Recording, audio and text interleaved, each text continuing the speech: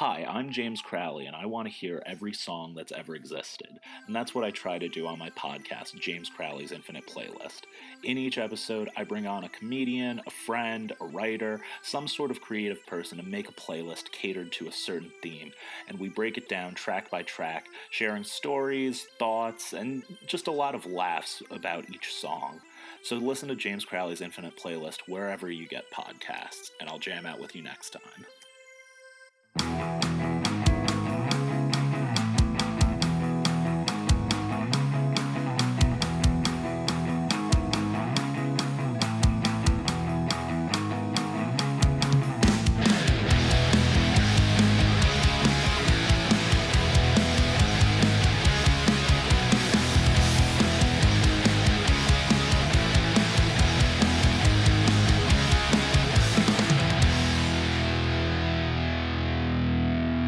Everyone, and welcome to another episode of On the Impossible Pod. Today we are talking about the anti-capitalism anthem of the whole album, Nice Things. So we've talked a good amount about this song in the last episode when we were talking about On the Impossible Pass, which clearly was like the perfect little lead-in to the reality check that is Nice Things. So today I'm here, well, not here because this is actually a Skype call because I have a friend, Cecilia, who's a little far away from me, but definitely really wanted to talk about this song. So hi, Cecilia. Thanks for being with us. Hey, thanks for having me. Of course. I'm glad that we can make this work. I had a few people that I was going to be doing Skype calls with, and then everything ended up lining up so we could either do them in person or it switched around. So I'm excited to experimentally do this with you today. Sounds good, yeah. Thank you. And Cecilia just got back from vacation. So like everybody people keep coming on my podcast right after they get back from vacation. And I don't know what that means about this, but I'm just going to keep rolling with it. It's been a weird pattern so far. I love that. So Cecilia, why don't you just, I guess, tell us a little bit about yourself and we'll get into your Menzingers journey and everything afterwards. Sure. So I'm calling from Michigan today. That sounds like a bad like game show line. It really does. Spin the wheel. Yes. I live in Grand Rapids, Michigan. Just me and my dog Nova. I'm obsessed with her. I don't know what else. I work at a nonprofit for affordable housing, which is fun and keeps me busy. And I love the Menzingers. Hell yeah. I was thinking recently how I love that we're able to talk about this song specifically together, because I feel like the work that you do in the nonprofit that you work in, it's just like here, I feel like this song is something that, I don't know, I relate the two together, because I feel like the plights of capitalism and, all the bad situations that people are thrown in because of their shitty, hand that they're dealt, kind of plays a lot into the work that you do. And I feel like we'll talk about that a little bit more, but I just thought that was a very interesting tie-in that made sense to me. Yeah. One of the reasons I picked this song, I have a lot of weird, like nerdy, fiery anger for things like this. That's perfect. And we'll definitely get into that. I'm very excited about that, actually. So me and Cecilia, actually, we know each other. We met at Riot Fest, right? Like, because you knew my friend Gabby. Yeah, I think that is the first time we met. I think that's what it is. So basically, we're internet friends. And the second time that we met is when you guys drove out from Michigan, obviously, to come to one of the Scranton holiday shows. So that was fucking awesome. Yeah, that was fun. That was great. I wasn't gonna go to that show, and Gabby's like, Cecilia's gonna be there. We're going to Scranton. I'm like, wait, yeah, okay, that sounds good. Because I had just Menzingers like the month before, and I was like, nah, fuck it, we're doing it. Let's go. That was great. We decided to do that trip 2 days before the show. Oh my God. Yeah, and we essentially drove there, went to the show, went to bed, woke up at 7 a.m. and drove home the next day. It was fun. How long of a drive was that? I think it's like around like 10, 11 hours maybe. a couple people, that's really not too bad. No, it wasn't bad at all. Yeah. That's awesome. Oh, I love it. That's the best. And Cecilia's just generally awesome. So obviously we had to have her here. So Cecilia, why don't you tell me a little bit about what got you into the Menzingers, like how you got to a point where you're talking to me. Right. Yeah, I tried to think about this, and I can't even remember who showed me the Menzingers or how I found them, but I went back in my Spotify, and I found that I had saved an Impossible Past song from, like, 2012, like, a couple months after it had come out. Okay. And so it must have came up on, like, a radio or something. But then I just listened to them from then on out, and I was really my only friend who listened to them. And everyone was like, I don't care. And I was like, all right, well, whatever. And then I had missed a couple opportunities to see them between 2012, 2014 from being in school. And the first time I saw them was actually at Bloodfest in 2014. R.I.P. Bloodfest. So sad. For people who don't know what Bloodfest is, it was this tiny little festival that was in Howell or Heartland, Michigan, kind of right next door to each other. That was in an old high school. And so essentially bands would play in the cafeteria and like in the gym, and like I saw like huge bands play in like a cafeteria. It was awesome. That's amazing. Yeah, I saw Hawthorne Heights for the first time at Bloodfest. Oh shit! Yeah, that was fun. I mean, that makes perfect sense. Yeah, and I mean, I saw like Modern Baseball for the first time there, and they played a classroom where like oh my God. maybe 40 people fit in the room. It was fun, but that's awesome. So yeah, Bloodfest is fun. It's sadly over now. The last year, 2019 was the last year. They had their graduation, and so so it was cute. Yeah, the school they had it at wouldn't let us do it there anymore, or wouldn't let Bloodfest do it there anymore. So they kind of decided if they couldn't do it there, they didn't want to do it anymore. That makes sense. But yeah, we saw Camp Cope last year. That was fun in a awesome. gym. Yeah. That's so wild. I didn't know the part about it being in a school. I knew it was in a weird place that it shouldn't have been, but I did not know where. Like they had like cafeteria tables set up where you ate like slices of pizza from a vendor outside. That's amazing. And it's so really cool. And it's cool because like it's school still, and so there's no smoking or drinking on the property, so it's just like wholesome fun for the entire day. That is adorable. Yeah.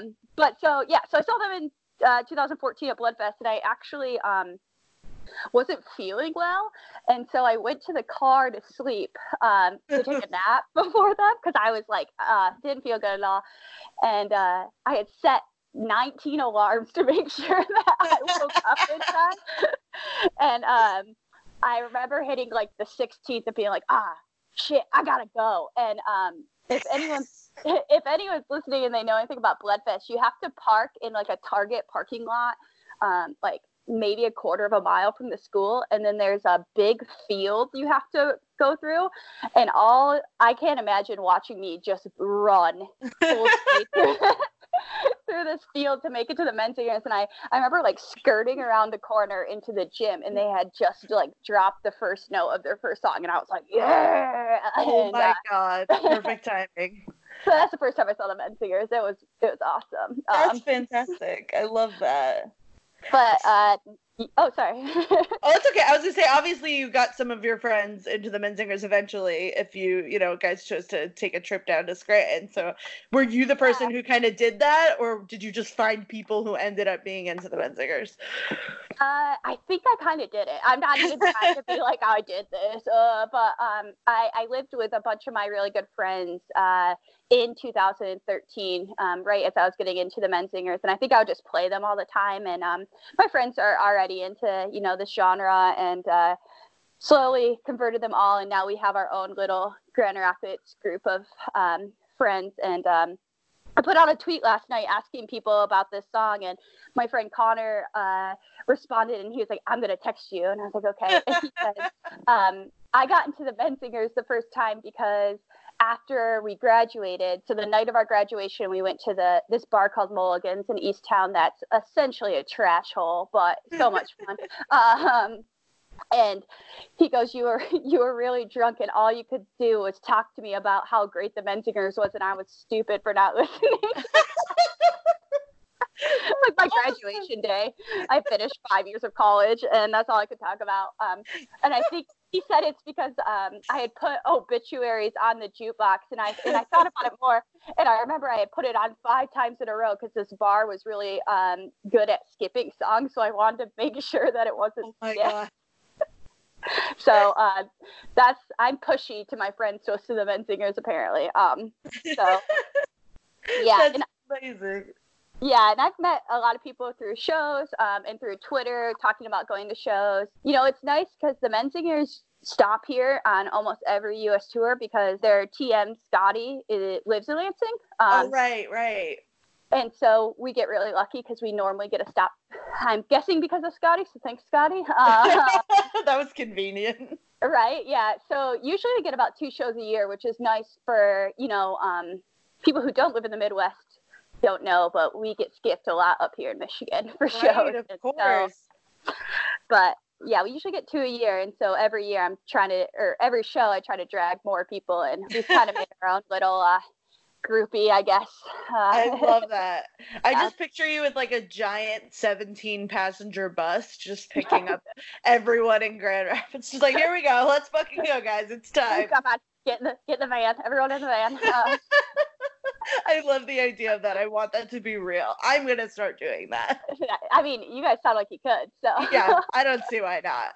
And also, we have way too many shows, so it would just be like, okay, we're spoiled over here because it's like either in Pennsylvania or New York or New Jersey. We're kind of like where I am is like in the mecca of it all, so I take for granted how often they come and play. But to hear like, oh yeah, 2 shows a year. And you're lucky for that. I'm like, oh, wow. Okay, holy shit. That really puts things into perspective. Yeah, like I really do feel lucky we get 2. I'm like, oh, yeah, we get a spring show and a fall show. Hell yeah. I get that. My sibling just moved to Albuquerque, I think last April, and it really made them realize, like, oh, shit, like, tours skip this almost every single fucking time. Like, that's hard. But I guess the benefit is that like the bands that are local to you, of course, will always play around a little bit more, which is good. And you guys have some good bands from over there, so yeah. There's nothing else to do but play music in the dead of winter, I guess. So. That's a very good point. You can't really get distracted. No. Sweet. So, as I like to do with everybody, I love to ask a Menzingers related question before moving into talking about the songs. So, for you, I would love to talk about Hello Exile, I guess, because there's not a lot of these that I've been able to record since that album's come out. So I'd love to know maybe like what are your top tracks, or what's your favorite? Like why don't you, I guess, just give me a little bit about how you feel about the album? Yeah. So when the singles came out, I kind of was like, okay. Yeah. I feel like a lot of people were like that. Yeah, me too. I sat down and I listened to it in full. I think I was just at my house and I was like, there's some pretty good stuff on here. And then it takes me quite a long time to actually get into albums. I'm very much the human who like still listens to Devotion and Desire by Bayside, like, on the loop. So, yeah, just the song. Like people are like, please change it. So yeah, and so last night I put on the whole album on the plane home, and I guess my top 3 is I love Last to Know, and I haven't heard a lot of people talk about it, but I also haven't talked to a lot of people about the album, but it just like spooky to me almost in a way. Yeah, I also very much feel like this kind of hit home for me, and so I think that's one reason why I'm really like into this song. And right at the beginning of the song, you get into it and it says, tonight I won't start a fight. You barely made a sound. We put your mother into the ground. Some words are never found. And I was like, from experience, just really the last line of that, some words are never found, I was like, I can feel him say that, which is crazy. So that song just hits home. But then I am obsessed with London Drugs, and I don't know why. Dude, that song is so fun. It's just fun. It's a fun song on this album that's relatively serious and nostalgic, and like it's just I get a good vibe from that song. I love that so much. Yeah, I really like it, and I think it's just because like it's just easy, but like you said, it's serious too, and I feel like that's a lot of our lives right now, where it's like life's hard and serious, but we kind of all just put on the smile and walk through. So that's what that song reminds me of, which is cool. And then I also really like Strawberry Mansion, but I think it's just the way he sings, and it's not even about the words, like in this song, that I really like. So I'm completely Strawberry Mansion is probably my favorite on the album, just like for the feel of it. I really haven't thought that much about the lyrical content. I just like that song the best, just based on like I love how it comes in. I love like the riff at the beginning and like how the drums pop in. I love all of it. And it's weird because with the Menzingers, I'm so used to analyzing everything about what they're saying. But this is kind of like my easy fling of a song where I'm just kind of like, oh, yeah, cool. I like this. Yeah. Yeah. So, I mean, and I think like, as we're talking about nice things, you know, it's a very politically, like, really more about life in general, not a certain situation song. And then, I mean, you have America, You're Freaking Me Out on this album too, which is like, I was waiting for a song like this for them to come out with. And I was like, oh, thank God it's on here. Like, seriously, like, there's no better time than now for them to just finally, like, take down the veil of professionalism for a moment and be like, you know what, I'm gonna say what I've been saying, but like with literal words. Like, I'm just gonna be frank, not frank with this, you know, I'm just gonna tell her how it is. I love it. Also, best music video, so fucking good. Oh, it's so good. The moment that I saw the fucking alien with the Jason mask from I Don't Want to Be an Asshole Anymore, I was like, you guys fucking snapped. Thank you for doing this. I love it so much. It's so great. Yeah, it's fun. Oh, I love it. So thank you. Your favorites are very similar to mine. I kind of shuffle in my top couple of that album because, quite frankly, like I like Tom's songs the best on that album. So like Last to Know, Portland, and Strawberry Mansion are like really where I go to when I go to that record now after, you know, a couple of months of sitting with it. And Last to Know especially is like, I don't know, there is a lot of religious symbolism on Hello Exile, but I just that first opening verse is just like the visual of just like I killed another man. You're like, wait, what the fuck? Where did this come from? It's so intense. And it's so funny because the last show that I went to was in Philly, and it was when they were playing songs that they don't normally play. And they literally had just played fucking Charlie's Army. So I'm sitting there with this giant smile on my face, literally just like cannot wipe the smile off my face. And then they go into Last to Know, and I'm like with this broad smile on my face singing the words like Jesus Christ be damned, I got the dagger in my head, like, and I'm thinking about how I look, and I'm like, this is fucking weird. I hope someone just like was recording it and just zoomed in on your face during it, and they're like, watch out for this woman. Do not go to Menzinger shows near this woman, steer clear. They're gonna like ban you from shows now because of that video. I'm gonna have to come up with a disguise and get a really good wig just so no one thinks I'm a fucking murderer. Oh, I love it. I can't wait. Those are great answers. And going back to London Drugs as well, like I love how they can kind of have both sides of the coin, where it's like we have this song about capitalism and like how it fucks everybody and just all this shit, and then, you know, a couple albums later they're still doing stuff like that, but they're also just having this fun song about fucking touring in Europe and like trying to rationalize how fucked up it is. And I love that they're consistent in a way that still grows every time. I think it's amazing. Yeah, and I mean, this song, I feel like London Drugs also like really shows them being 30 and like they're just like, man, I really like these drugs, but I probably shouldn't do as many, and maybe if I'm gonna stop, now's the time. But Whatever. It's like that, and I can't stop drinking. You're like, oh, okay. I can pinpoint the time in life you're at right now. Oh, I love it so much. Cool. So, Cecilia, you want to get into nice things? Yes. Yeah. All right. Cool. So, just to start, I wanted to say something I thought was super interesting. So every time I do one of these songs, that's a Tom song, I go to see if he has done a Reddit AMA that includes anything about this song, because he's done a lot of Reddit AMAs. He's talked about a lot of things in detail.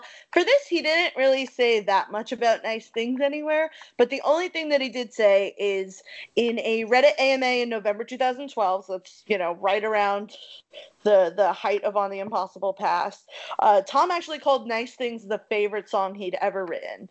So that's fucking cool. That is cool. I didn't know that. That's awesome. Yeah, and I've mentioned it in other episodes, and I want to make it clear, I love this song a lot, but I have noticed that they play it more than I would expect them to play this song. Like, I feel like it's popular, but I don't know a lot of people who it's like in their top 3 on this album. Like, it definitely for a good amount of people, but just personally, there's a lot of songs that they rotate in and out, like Mexican Guitars and Sun Hotel and stuff. But this song is pretty consistent in the set list. And now reading that, I'm like, oh, Tom just likes playing this fucking song. Like, he's proud of this song. So that makes sense. And it kind of makes because I have a vendetta where I'm like, you played Nice Things, but you could have played Sun Hotel, which I haven't heard in a while. So now I'm kind of okay with it. I'm like, hey, I get it, dude. You really like this song.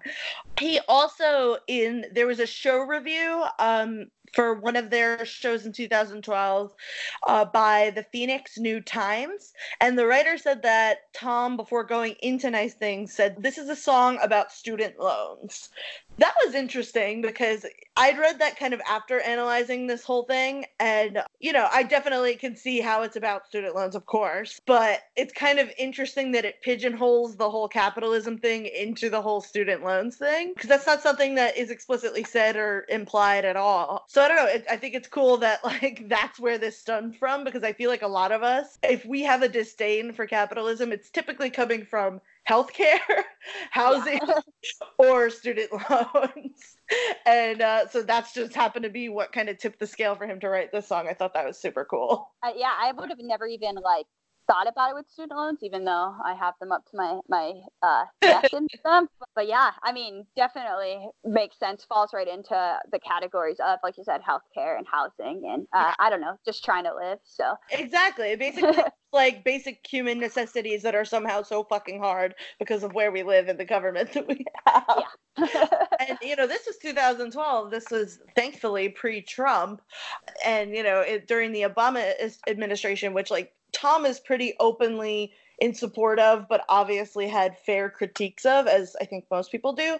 So it's just super interesting to see a song like this come out of a time like that, where now, we have America, You're Freaking Me Out, and things like that have naturally progressed for a very good reason. One of the, obviously I'm always trying to find themes.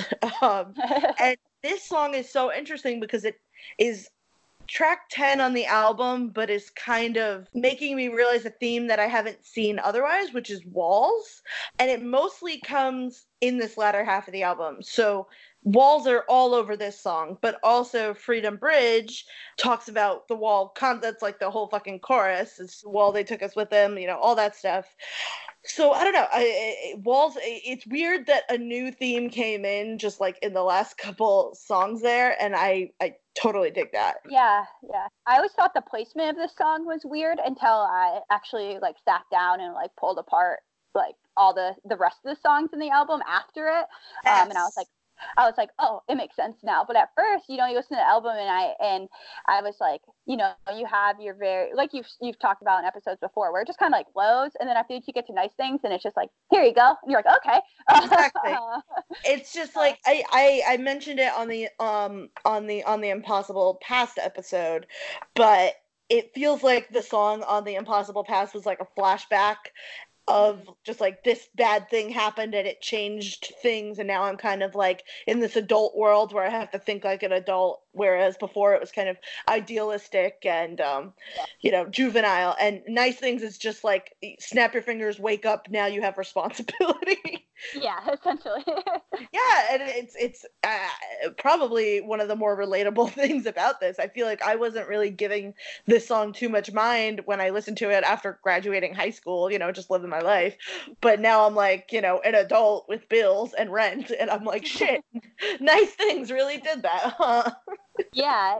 It's I feel the same way, where I think when I first started listening to On the Impossible Path, that's why I felt it was in a weird spot, because I didn't really understand the song, I guess. I mean, I understood the words, but I didn't understand, Tom writing it as an adult, me listening to it as a pre-adult. Like, I didn't really understand. And now, as unfortunately an adult, I'm like, oh, I hate this song because it's too real. It's true. And it's also weird because this song does sound like it could be on a previous album. Like, I could have totally seen this song being on like Chamberlain Waits or something like that. It just kind of still has that feel. But it's so interesting because it's like the sound sounds like it could be on a previous album, but the lyrical content could only be like this album and like further. Yeah. For sure, because it's a point of maturity that I think we hadn't gotten to until this point. So it's definitely a turning point for the band and for the album in general. So there's so much about Walls. I'm going to talk a lot about Walls because I have so much breakdown about Walls. So literally the first lyric, like, the Western Wall is a jumbo screen. I heard that for the first time, and I didn't, or not for the first time, but like when I was starting to pull this apart, I wasn't really like confident in what I was thinking. But there was a guy on my favorite website, Genius, who had a really cool perspective. So I'm going to just read what he said. His username is red_ink. I don't know who you are, but you're a cool dude. And he said, using Jerusalem's Western Wall, the holiest site in Judaism, as a metaphor for the entirety of Western civilization, the singer decries it, and Western civilization along with it, as merely a massive television, the epitome of vapidness and transience. What? Wow. Like, that is probably a really I don't know, eloquent way to phrase that, but it does put the line into a little bit better perspective, where I'm just like, oh, okay, he's basically linking religion and capitalism, and like starting off on that note for this song. Like, here we go. Yeah, here it fucking goes. And this is obviously not the only time he mentions the Western Walls. He says in Freedom Bridge, he says the West Wall, it took us with it. So that, is something that carried on through the latter quarter of this album. And then later in the song, he says again, the Western walls are closing in, which, after kind of thinking about the last line in the context that we looked at it in, it makes me feel like the America is the Western world, and it's always been seen as like this untouchable power. But the state of the country just keeps getting more and more dire. Like, this is very prophetic, considering where we are now, considering where we were in 2012. Like I said, this was written in a pre-Trump political world, but could super easily be applied to what's going on now. And if things keep going the way that they're going, then this is gonna constantly be a relevant song.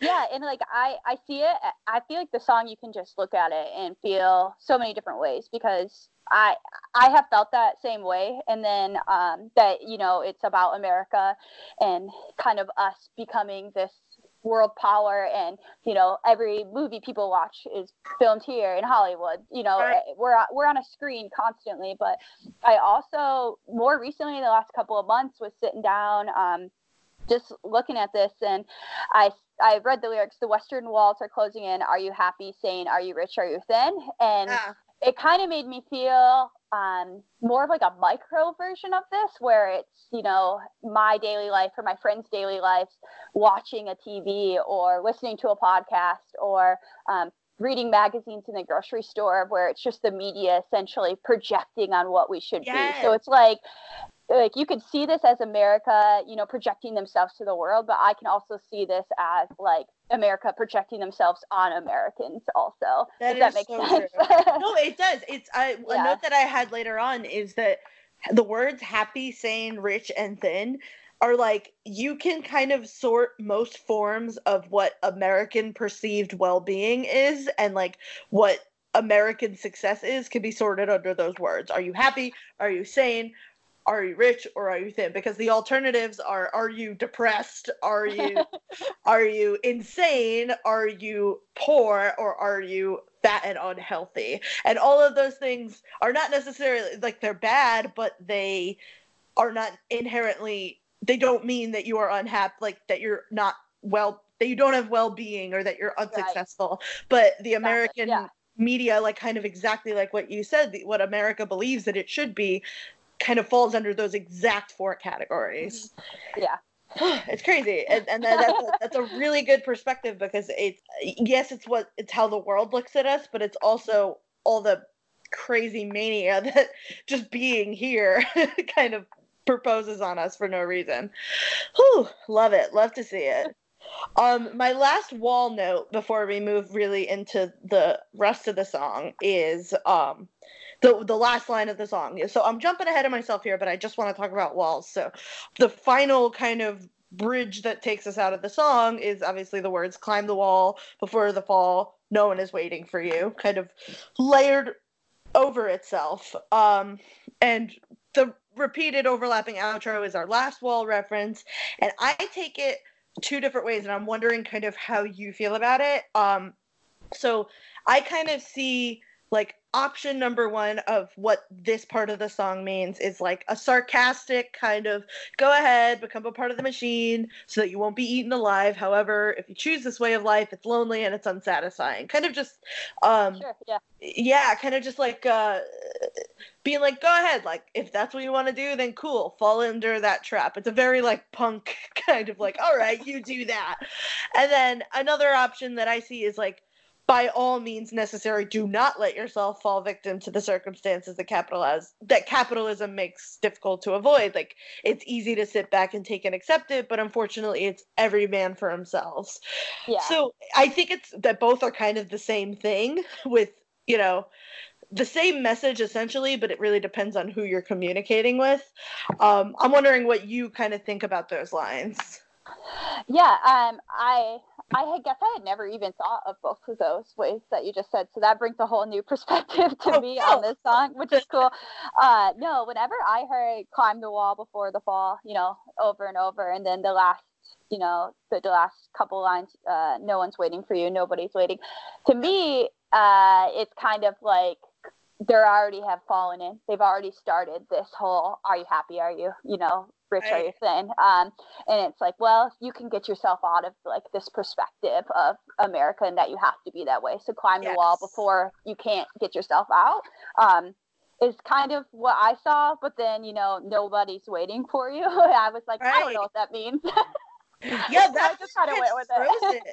It's weird because it kind of like a lot of this album is either about like solitude that you weren't looking for, or being a part of something and kind of going through things with somebody. The line no one is waiting, no one is waiting for you is like, oh shit, okay, like this got real. Yeah. And I know you've seen the Menzingers a bunch of times, but have you heard Tom do like the alternate ending to this song lyrically? I think so, but I can't remember what it is. Yeah. But I know I have. Yeah, it's so strange because like sometimes he decides to do it and sometimes he doesn't, and it always catches me off guard. But sometimes he'll end the song saying, "Climb the wall before the banks destroy us all," which like, okay, yeah, we got that this song is about capitalism, and you really just like drilled that home. Wow. No, so I guess I have never heard him do that because really, I must never have heard him do that. That's dope. Yeah, for lack of better word. He hasn't been doing it lately, and like it was at the point where like I expect it, so I will sing it, and then I'm like, oh fuck you, why are you doing the regular version? I like this alternative ending, and now you're not giving it to me, Tom. But I love that, and I don't want to say I wish that was in the song because that doesn't make any sense, but I love that it's something that he can throw in there occasionally, because I'm a huge fan of just live versions of things. I think it's so fun when like you can see a band enough times to know what little quirks they're going to add to a song that you're not, entirely familiar with, unless you see a band or like they have a live album or something. So that's just one that I like a lot, and it gives basically the same meaning to the end, but just in a little bit of a more blunt way. Yeah, a little bit more clear, I feel like, once he does that. Exactly. So that's really cool. Yeah, I love that. I love it so much. Now that we've talked all about walls, because that is a huge theme in this song, It is. I want to, start taking it from the top. We start the song with the line kind of talked about the Western Wall is a jumbo screen, and then it goes into, at the gate, there's an automated teller machine, an ATM. Sir, empty your pockets, please, before you file through. So this is like the first real direct flick jab at capitalism, because it's coming directly after that jumbo screen line, and essentially you have to pay to be a part of this country and pay to be a part of the American dream, and it's often not what it cracks up to be. There's people who give up everything they have to come here and be a part of what, like you said, what the movies make America seem like, what the jumbo screen makes American life look like, and it's of course not what it cracked up to be, because you may be leaving a place with, I don't know, universal health care or just like, the general culture that you're used to, and here it's kind of there's a lack of cultural or national pride unless you really find your place.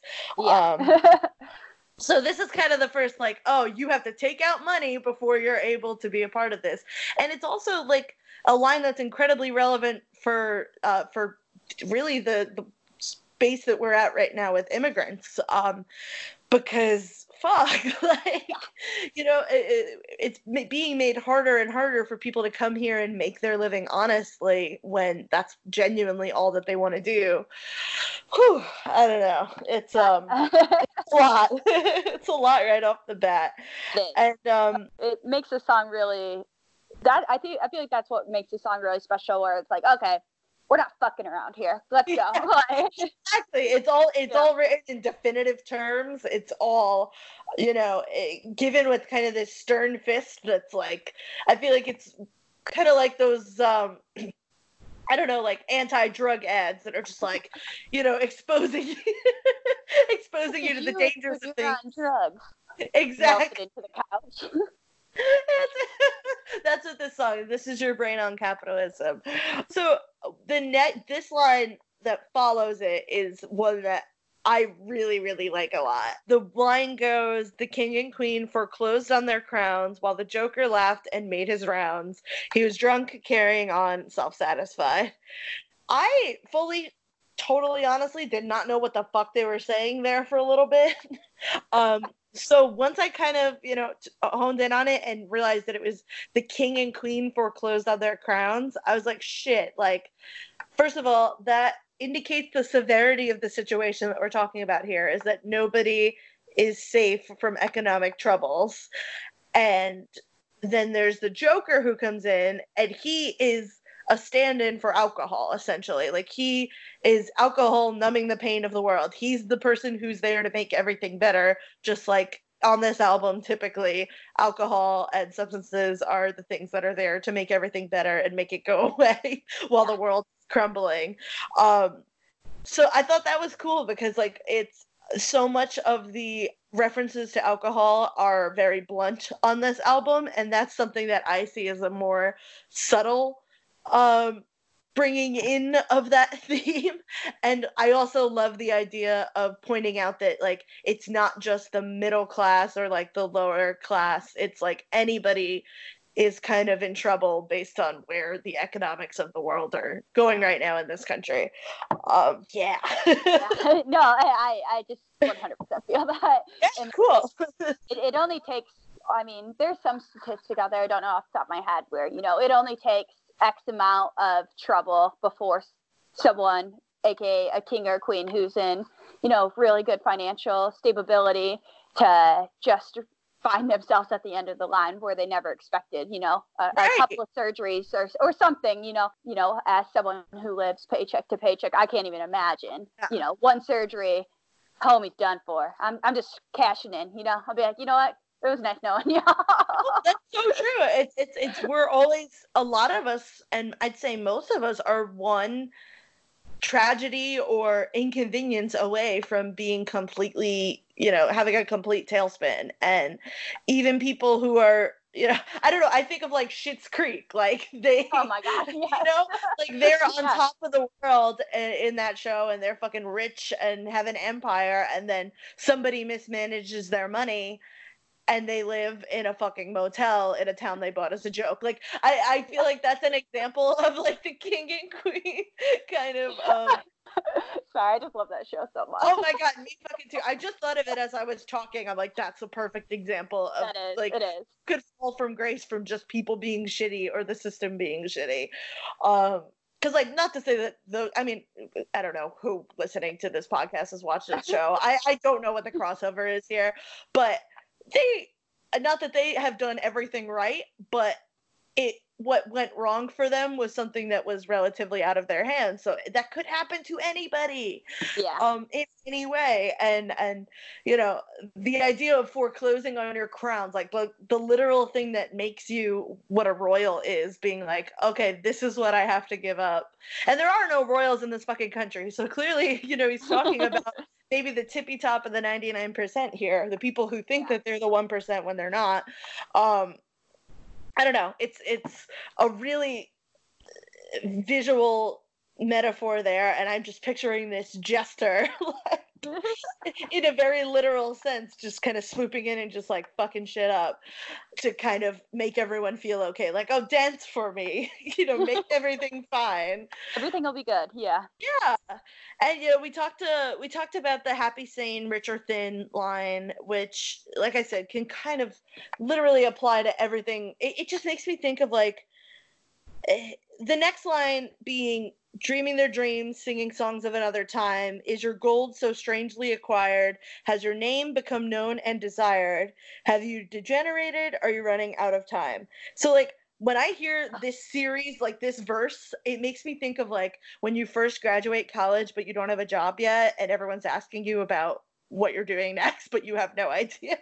That's just what I always picture. It's just like I used to hate being around like family members during that time, and honestly I do right now because I'm kind of in between things.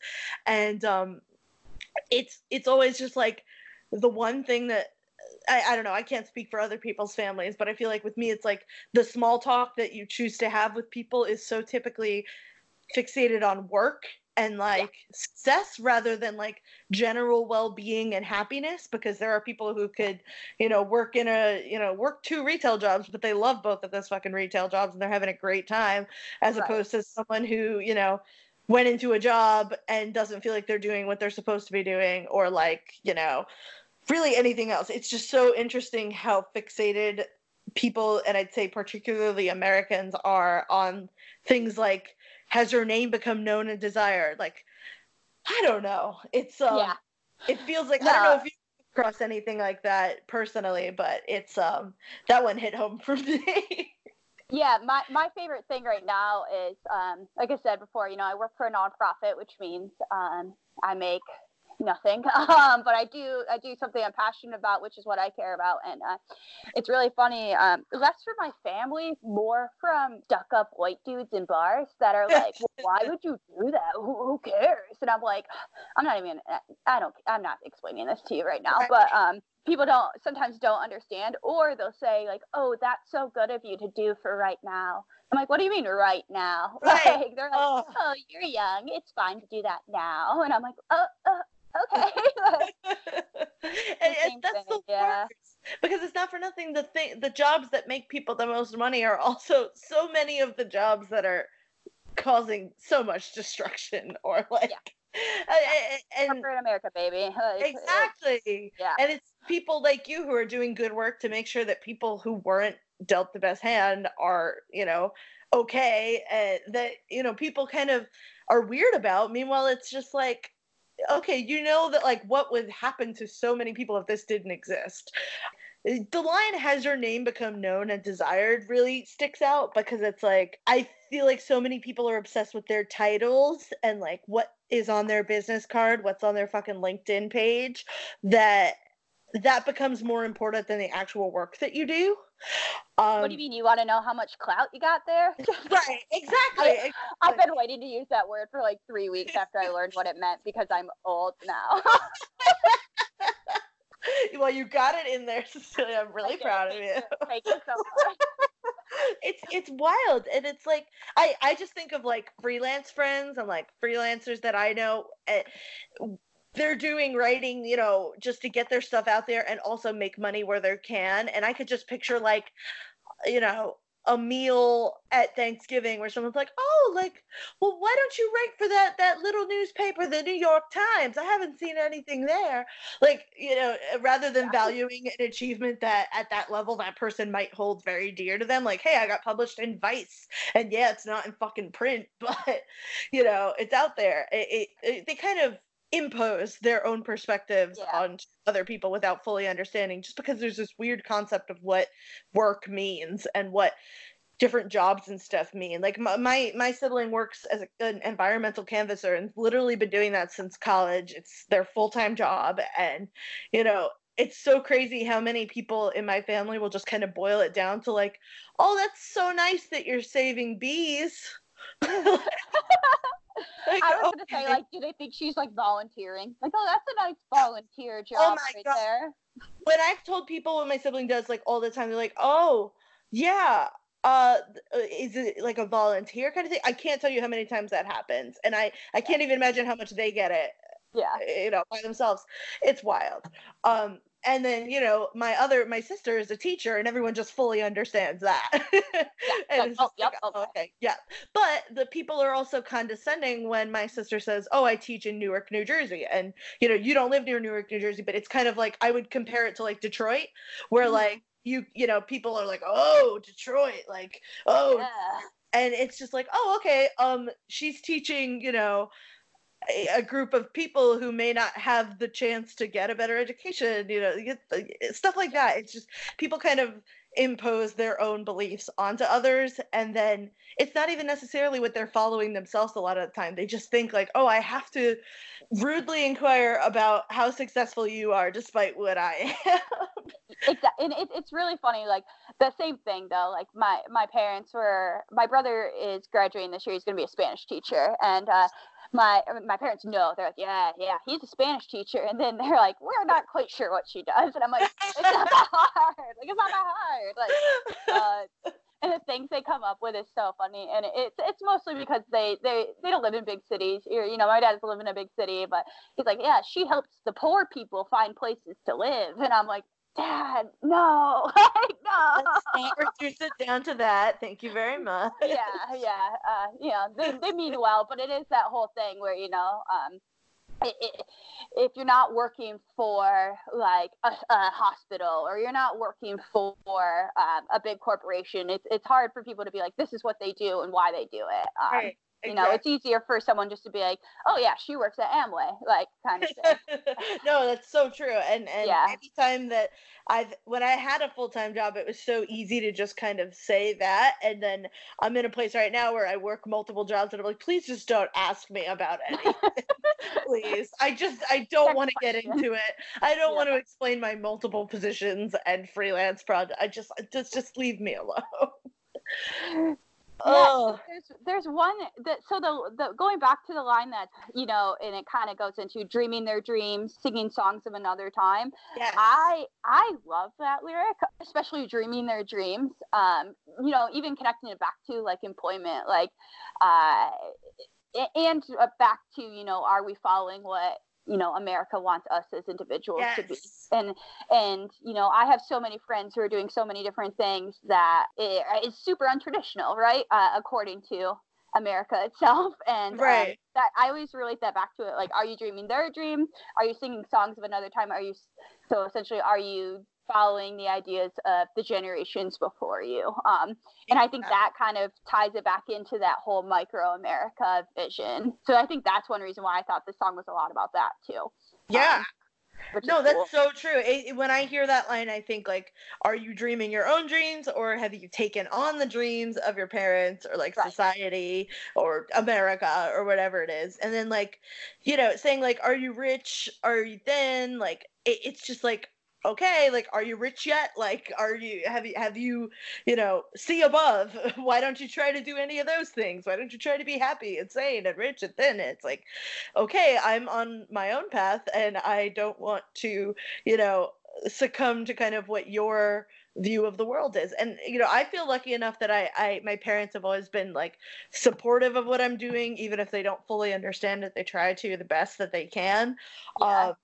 But there's so many people, like, I just think of the constant story of like family of doctors who has a child who wants to be an artist, and it's like, oh no, I'm so sorry for you. Yeah, exactly. And that's so upsetting, because that has to be such an insane internal conflict to go through. I get annoyed enough when people ask me about shit that I'm doing, but I'm lucky enough to have a decent support system to be, have these kind of dreams imposed on you without you asking, or it's like, oh, you're gonna take over the family business one day, and that's just like your decided destiny despite the person that you grew into. Like, that's fucked up.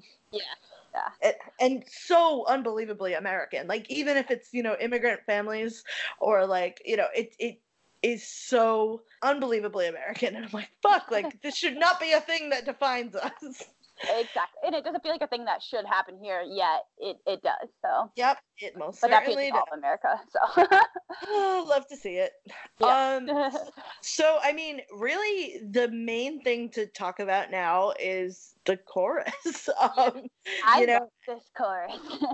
It's like, it's kind of what drove me to feel like the end of the song is like a more sarcastic, like, go ahead, do this, like, go ahead, because like the line, like, do you want nice things? Sure you do. Like, do you want to feel safe? I feel like shit, like, okay, are you threatening me? It feels like it reflects on the inevitability of capitalism. Like, in order to feel safe, and like, that's kind of what I've related to your position in working in housing, is like, do you want nice things? Do you want to feel safe? Do you want to have a roof over your fucking head like every normal person in the world should? Oh man, I have so much internal conflict with this, but my favorite thing is, people, so, I work in affordable housing, so it's not income based. There's a whole thing. But anyways, people essentially think the apartments we build should be like, all right, here's some cupboards that are barely on, and you get one shower and maybe a mini fridge. Like, never read the comments on anything that has to do with affordable housing, by the way. Oh. You'll really find out the terrible people in the world. But I can't even imagine. Yeah, someone commented once on something, and they're like, wow, those are nice apartments. Must be nice to get everything for free. And I was like, someone shouldn't have a toilet because they can't afford it. Oh my God. But yeah, so it's that same thing where it's like, a lot of people in America don't think that people shouldn't have, I don't know, it's kind of going against this a little bit, but like, people should have nice things, even if it's not, I don't even know how to explain it. I don't know how to get into it. But I think some people think that like, if you're poor, you like that it has to do, or if you're poor, or if you're disadvantaged, that has to do with your work ethic, and that doesn't make any fucking sense. Because it's a cycle. It's a cycle that's fucking really hard to break, and those people deserve to live not just in a state of like, this is the bare minimum. Like, everybody deserves to be comfortable, not just exactly. That's me every day. But no, and that thing is something I've always said is like, I work in affordable housing, and I work towards housing justice, because you can't feed your kids, you can't keep yourself healthy, you can't further your educations or your children's education if you're worried about where you're going to sleep, or if where you are going to sleep that night is not somewhere safe, that the door is locked, the window is locked, or you don't think the roof's going to cave in on you, or it's not a place where you can save money because you can make meals, but you're given such a poorly put together kitchen that you have to go through the McDonald's drive-through every day and waste your money on that, Exactly. And so I think, I mean, obviously there's people who don't fall into that category. There always will be. But Yeah. I feel like most of America and throughout every generation sees that if you're getting help from the government or help from a nonprofit in some way, that it should be the bare minimum, when really the bare minimum is just giving someone a fish, not teaching them how to fish, essentially. Thank you. Yeah. Oh, that's a good way to put that. And it's so true. It's like, and not for nothing, the people who are being, correct me if I'm wrong, but the people who are being given assistance from the government are held to a standard that a lot of people are not held to. You know, there's a lot of reporting in and like, you know, being Yeah. accountability that, you know, no person who's, you know, well off or normally comfortable really ever has to think about. But these people, you know, they have to be put in a place where they can do that. It's kind of like getting out of prison and being expected to get a job, but it's hard to get a job because you get out of prison and then you have to check in with the parole officer every so often. Like there's so You don't much. have an address to put on an application or Exactly. yeah. And my thing too is when you're getting help from, this is a tangent, but when you're getting help from the government, I've seen that paperwork you've had to, you know, I've personally filled out that paperwork that you have to fill out to get, you know, food stamps or cash assistance or really anything. And if you don't have an education and you're trying to fill out this paperwork, good luck, because it is some of the work they don't use, you know, regular regular words or you know, words for people who don't have an education really. And most people get dropped from assistance simply because they don't fill out the paperwork, because they don't know how to fill out the paperwork. Oh my God. And it's crazy. So if someone has assistance, they've gone through the ringer to get that assistance. It's not like you call like 211 or whatever number you have there and just say, I would like more money now, please. And they're just like, okay, like. Oh my God. And it's why so many systems are in place to keep people accountable too. Like WIC, you know, there's only certain things you can use that on. And, you know, I could go on fucking forever. I really could. On this.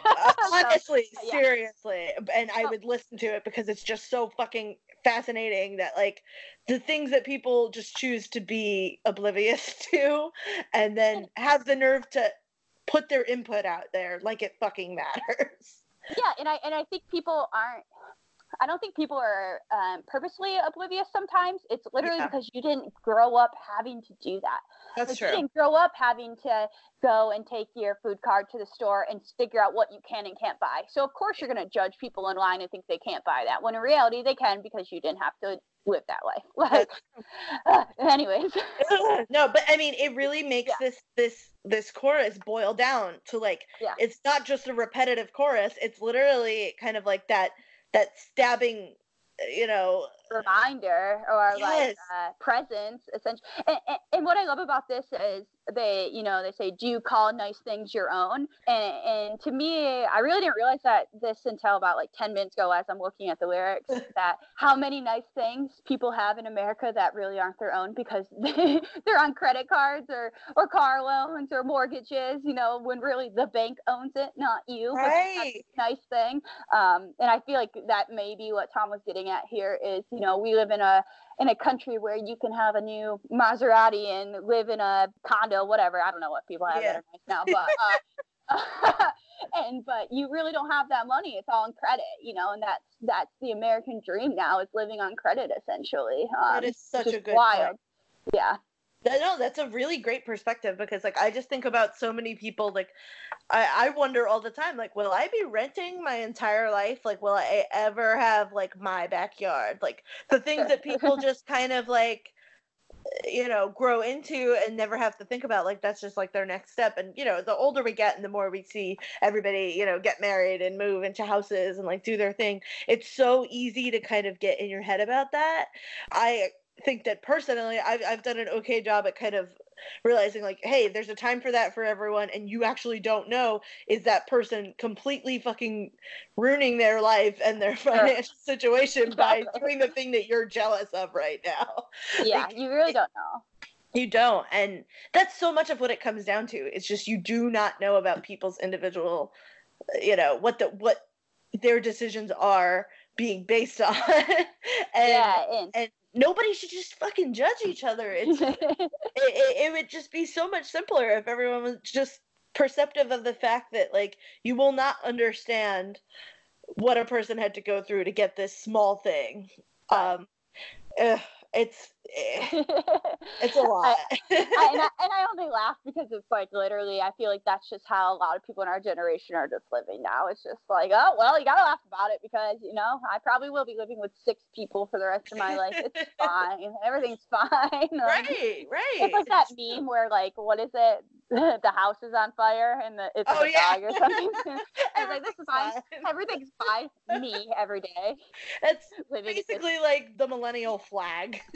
It's just that image. I will fly it proudly in front of the home that I rent. Like, while my landlord yells at me to take it down. Right, yeah, exactly. Absolutely. But I have a broken sink. Excellent. Oh man, we broke down most of this song, and it's just there's so many small little punches that are packed throughout it, as we've obviously discussed. But the fact that it just keeps getting called back together by, like, do you want nice things? Of course you fucking want nice things. Like, yeah. Do you want things that are your own, and do you want to feel safe and comfortable? It's really the big question, I think, that especially affects people in our age bracket right now, and will likely be even worse for the people in the age brackets below us. I don't know. I can't even imagine what a Gen Zer is going to go through when they're, coming of age to be part of the world. Maybe they'll be used to renting because the generation, our generation's children will be like, oh yeah, of course we rent. Like, what's new? That's true. They do have us learn from it. I think the millennial generation is a lot more outspoken about negative things rather than, I'd say, like, the boomers and the people who are in the generation above us who don't realize how their actions affected the generation below them. Yeah. I feel like we're kind of more apt to cop to that. So many of us are just trying to make this planet a place where that's okay for, the people who come after us, whereas a lot of people before us just were like, oh, let's get fucking rich and be comfortable for ourselves and take care of our very small circle of people. So I don't know, that is one thing that I do like about our generation is it's not everybody, but it's a fair amount of people who are thinking about, do I give a shit about someone who I've never met, whose experience is not my own. Right. Yeah, it is a little refreshing to hear that. I think I've been hearing it more and more, even from, like, not to get too political, but from, like, one election cycle to the next. Like, I've heard people's tone change about caring for other people so much in the last 4 years, which is, like, depressing that we have to go through this, but also sheds a little light on, like, the changes people are trying to make, which is really cool. So that's true. Yeah. If anything's going to make us resilient, I think it's gone right now. And that's a good thing that it's happening, but, if anything's going to kick our ass into shape, I'd say it's what's happening to the world. Yeah, exactly. Hopefully, at least, I hope. I'm looking at a picture of it right now, and I have to ask you before I forget. Have you seen the music video for this song? For Nice Things? Yes. I am totally honest with you. I don't think I knew there was a music video for the song. Okay, I didn't either until, like, a couple weeks ago, and when I, like, was just Googling a bunch of stuff. Do me a favor, when you're done with this, go watch it. It is by far the most 2012 music video you'll ever see in your entire life. It's essentially them, all 4 of them, sitting at a bar, drinking beers. I can't remember specifically which beers, but I think they're just in bottles, like, and they keep looking at the TV screen at the bar, and it's an infomercial of a guy just, like, selling guns and loaning out cash, and that's the whole music video. Okay, so I just Googled it, and, like, the the picture that shows up is just a guy pointing a gun at the screen, but you see the Menzingers album in the corner. I'm just gonna, like, skip through this on silent. Oh my god. This is so fucking funny. I watched it and I had to stop it halfway through because I was laughing so hard. Oh my god, Tom has a beard. What is happening? I didn't know this was a thing. And the lines at the fucking bottom that are just scrolling by with like the words "the Menzingers." Do you feel safe? Question mark, question mark, question mark, question mark. What? The phone number. Holy shit! Oh, wait, I have to wait the phone number to go through again. I think it's one. I have it like paused on my screen. It's 1570 men zinger. Zing. I think it's zing. Yeah. Yeah, it's Menzing, and just the space before the punctuation. Wow. Okay, guys, I'm gonna watch this with sound on afterwards, but just skipping through it now, I think everybody needs to immediately go watch this. So good. The guy with the gun and fucking with the record and the pile of money and the what is like champagne bottle? Oh my god. I want to recreate this backdrop that's going on here for like my wedding. Just gold streamers, white paper, little stars that say nice things on them. And then this guy in a suit. What is this guy doing right now? This guy in the suit. I really hope this is like one of their uncles or like some like older dude they met at shows a bunch or something. He's like, oh yeah, I'll be in your music video. I'm gonna take to Twitter and find out who this is. I need to fucking know who this is. I really like that. I'm really just skipping through, but I really like this shot at the end where they're all on the TV and then they start throwing cups at themselves. This is amazing. Wow, thank you for bringing this to my attention. You know what I think it is? I think when I Google this song normally, I have definitely seen that image before where it's the guy pointing the gun at the screen. So I just expected that it was a weird screenshot that someone put to the song and it wasn't actually a music video. But it doesn't look like it would be a music video. It certainly does not. So wow. Okay. So this good. is great news. It makes sense that they made a music video of it since Tom likes it so much. Yeah. Wow, that really just made my fucking day. I'm gonna find out everything about this fucking. I can't wait. I will fill in the world for sure. That's awesome.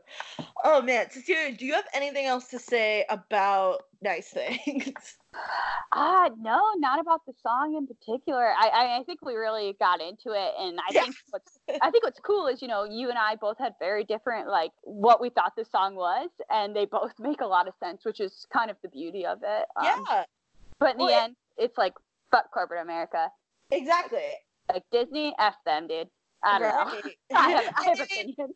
It comes down to, it's just like everybody's kind of financial and life status. Like you could never actually understand completely what another person is going through. And the only thing that you can do is try and reach out for other people's perspectives and try to build your, knowledge base of what those are as much as possible so that you can, properly fucking have a well-rounded understanding of people who aren't just, cis white people or, stuff like that. Like that's just the kind of what I take from this is just like try to understand people who aren't you, and that's clearly something that you do in your work. And part of why, like I said, I was so excited to talk about this song specifically with you because I feel like I could talk about this song with a lot of different people and they'll all be able to apply it in their own way, but not a lot of people kind of make that their work that they do. So thanks for doing that because that's amazing. No problem. I just, I drove, when I was a Lyft driver, I drove someone to a job interview at the Passaic Housing Authority, kind of for a similar position to what I believe it is that you do.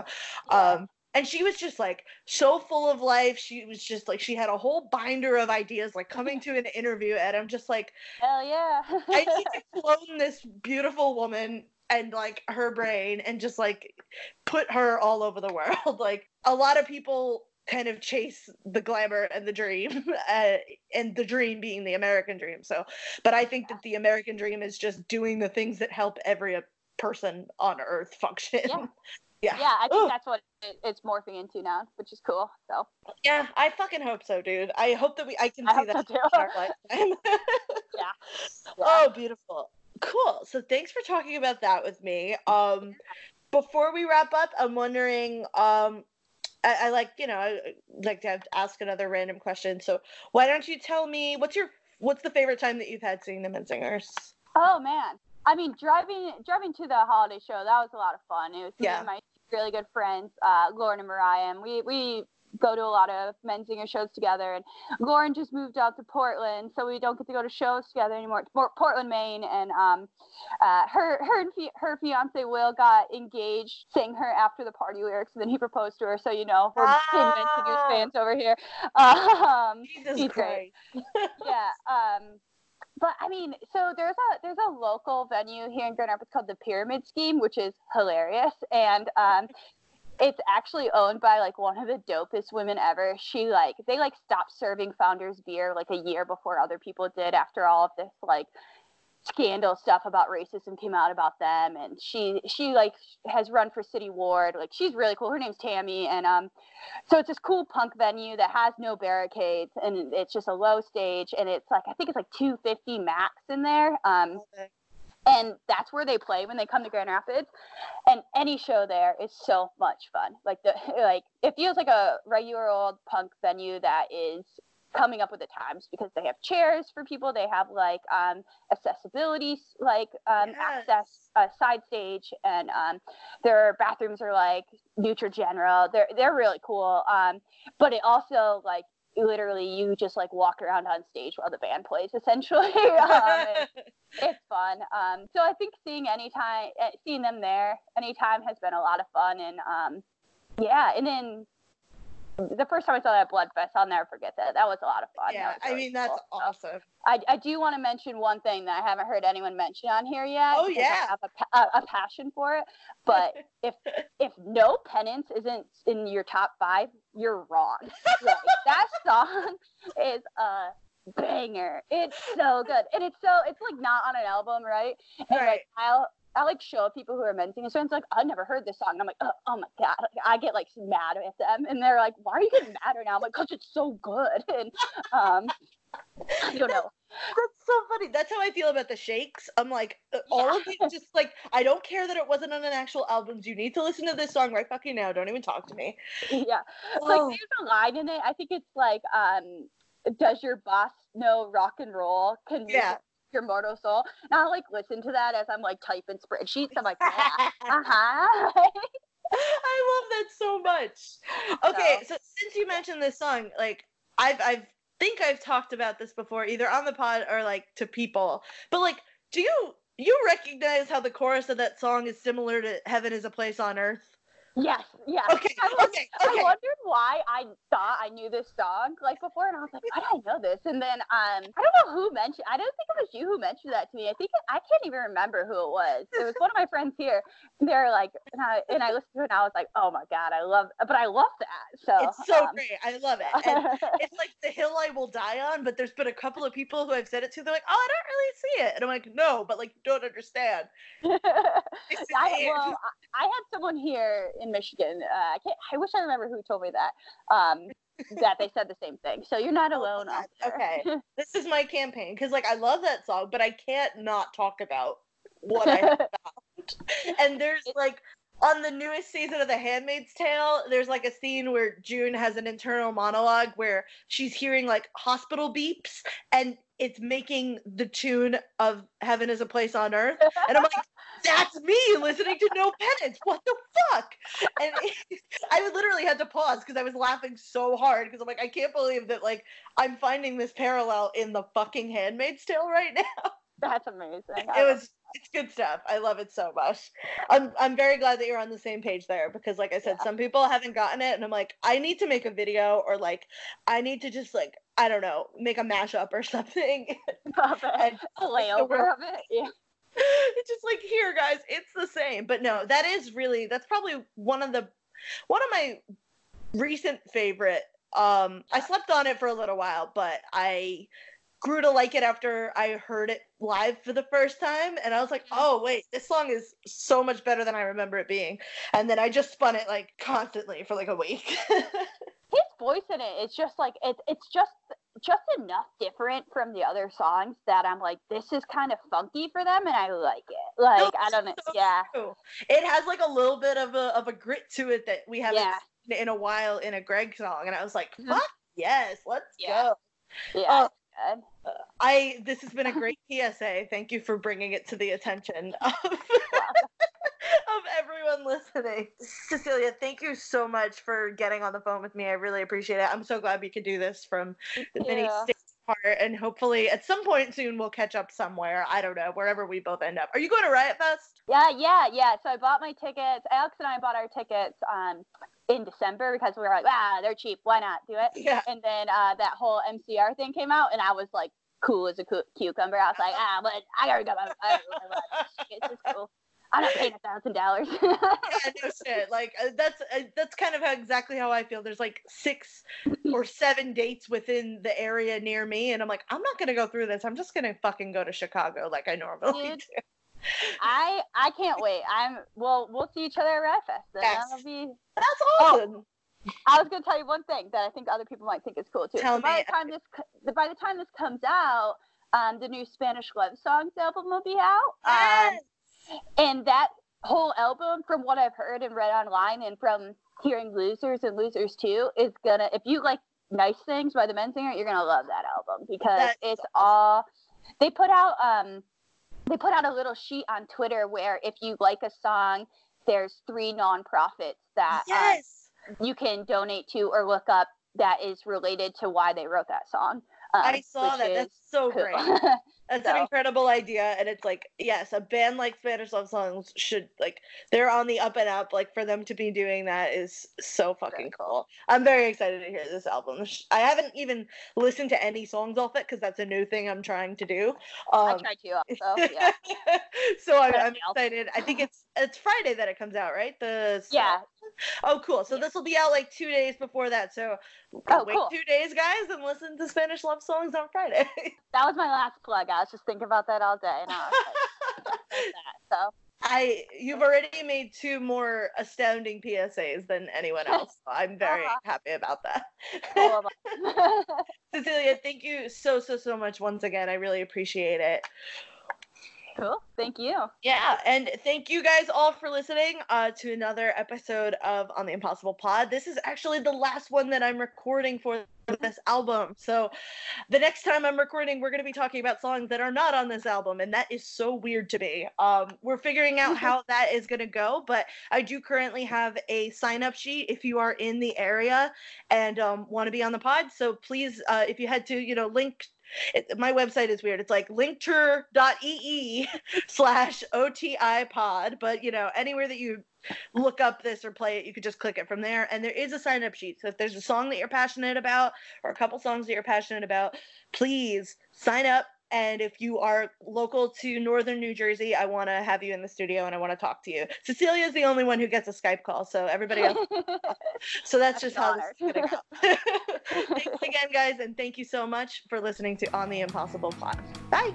Thanks again for listening. On the Impossible Pod is a part of the Angry Papa Podcast Network. All audio recording, production, editing, and artwork are by me, Cheska Colombo. Our podcast cover photo was taken and modeled by the beautiful Bobby Van Etten, and our theme music was composed by Ryan Heenan, a cool stranger from Fiverr. Follow us at OTI Pod on Facebook and Twitter, and On the Impossible Pod, one word, on Instagram, and be sure to subscribe to us wherever you do your podcast browsing. Angry Papa.